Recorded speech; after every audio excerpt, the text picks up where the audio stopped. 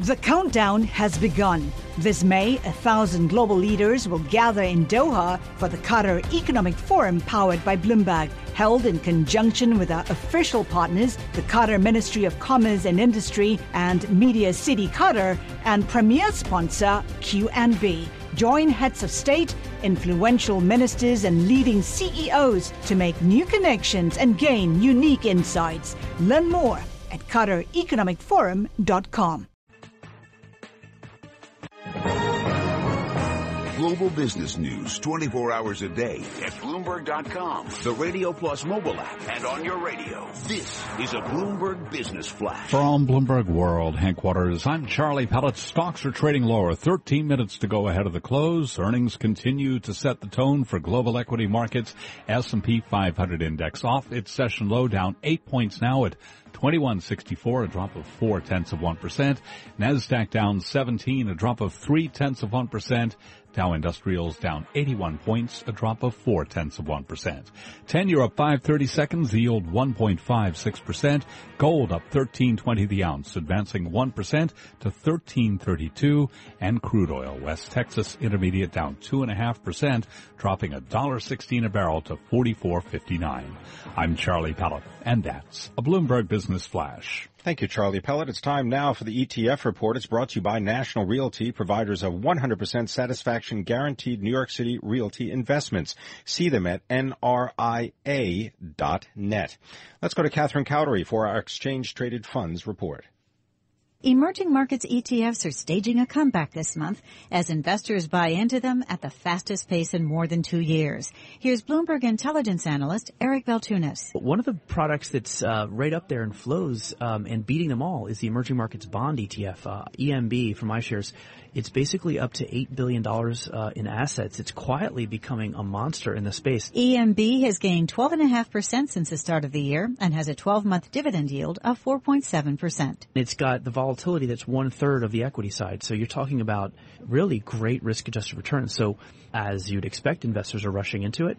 And the one thing investors need to know about this one is, A, it's in U.S. debt, so there's no currency risk. But it's about 25% high yield.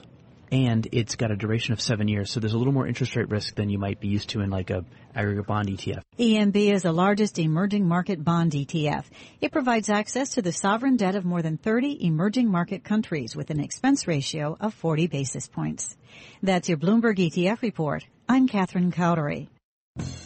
You're listening to Taking Stock with Kathleen Hayes and Pim Fox on Bloomberg Radio. So far this year, the S&P 500 is up a little bit more than 5.5%, but it has been 13 months since the S&P 500 broke new records. Hillary Kramer, President, Chief Investment Officer, A&G Capital Group, joins us now to tell us more about investments. Hillary, thank you very much for spending time and coming in. What is it that makes you feel like this is a repeat of 1987, 1989? What makes you feel that we're, deja vu all over again? Well, it's deja vu in terms of the movement of the market. The reasons are completely different. This is the first time that we really are seeing a Fed-driven central bank policy market that's just on fire, that's flying high. And I think this is going to end really badly ultimately. But for all those investors staying on the sidelines, just keep in mind, we can stay moving upwards for months like this. Absolutely for months. The only thing that's going to throw a wrench into this bull market is if the Fed realizes and gets a little hawkish and they start realizing that they need to tighten up rates because they have no excuse not to anymore, right? They look at every employment report as an excuse to say, we got to, or maybe even foreign currency. They have no reason to do that anymore. And then, of course, we have issues like Brexit or China. But otherwise, if there's no big black swan event, everyone should enjoy this party because it's going to stay strong. All right, so it's going to stay strong. So what are some of the industry groups that you recommend people getting into? I mean, for example, you write tech is coming back and healthcare is rebounding. Yeah, they sure are. Some of the biotechs are looking a lot stronger now. Most of those companies were really knocked out because hedge funds unwound.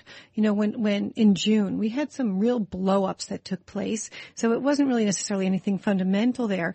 I do look also in terms of capitalization. I love some of these, what are now called small caps, but in my mind, because I'm old school, they're still mid caps. Companies like Olin, Domtar. So Domtar, the paper. Domtar is a paper company. Yes. It's over 100 years old, a 2.2 billion market cap, and you get a really strong dividend yield here, 4.7%, and they're also in consumer products as well, absorbency, so paper products.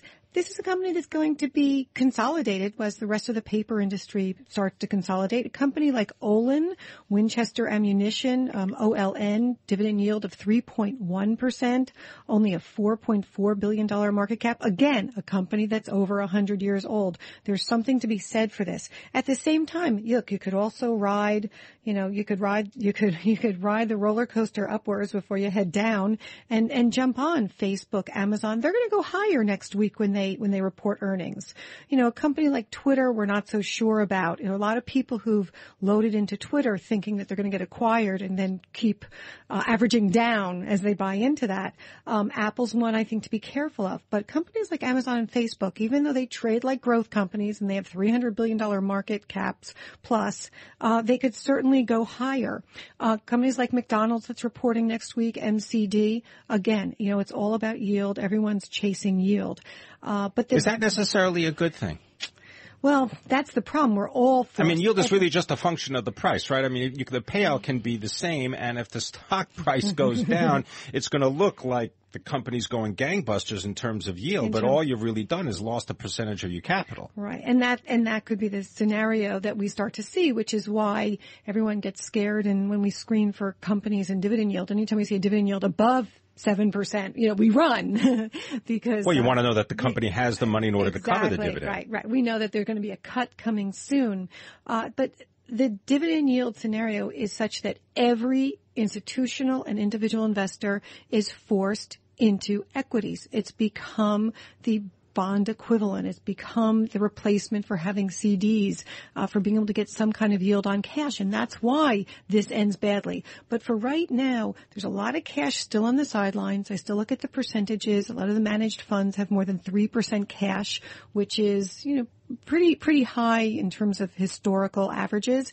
That money can certainly be deployed, and there's room in the market to make money. Watch the industrials. Psychologically, as I said, Amazon and Facebook, those are really big. Those are really important, should go higher. The market as a whole, is looking for those.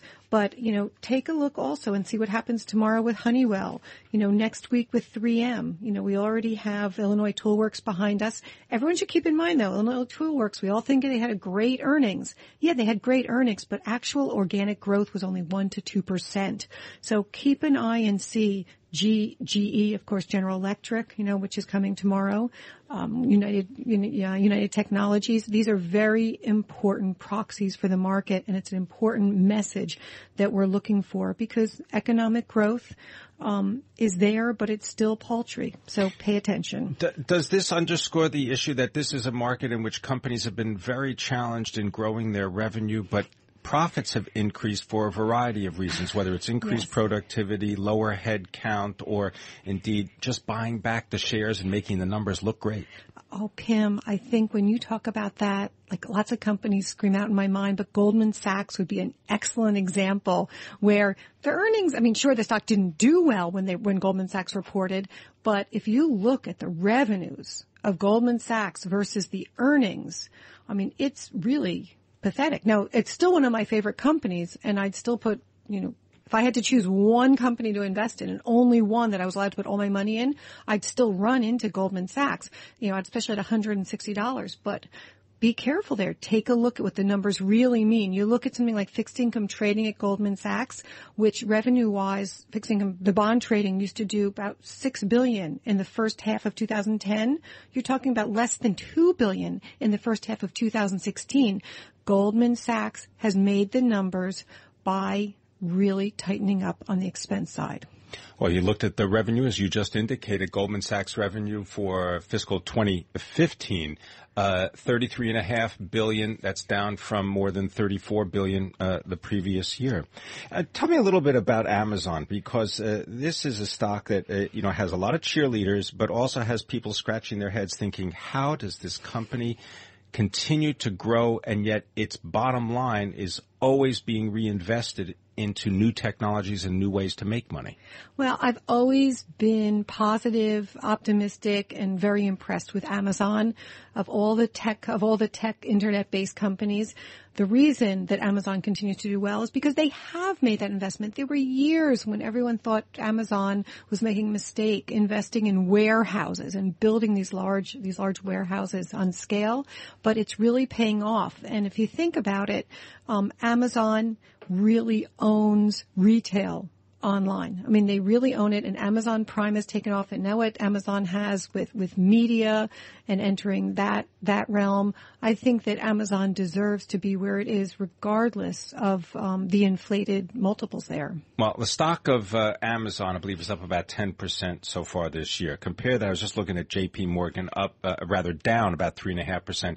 But you know that Amazon has 230,000 employees, and J.P. Morgan has just 240,000. So they are both, behemoth in their field. Last point to you: what should people really be worried about? What the Federal Reserve is going to do? Give about 10 seconds. Yes, Pim, it really does matter. It can really hurt the market, but it'll help financial stocks. All right. Buy those banks. Buy those banks, as you said. Be careful, though. Be careful. Thank you very much. Hillary Kramer, always a pleasure. President, Chief Investment Officer, A&G Capital Group. This is Taking Stock. I'm Pim Fox. Coming up next, the closing bell on Wall Street, and this is Bloomberg.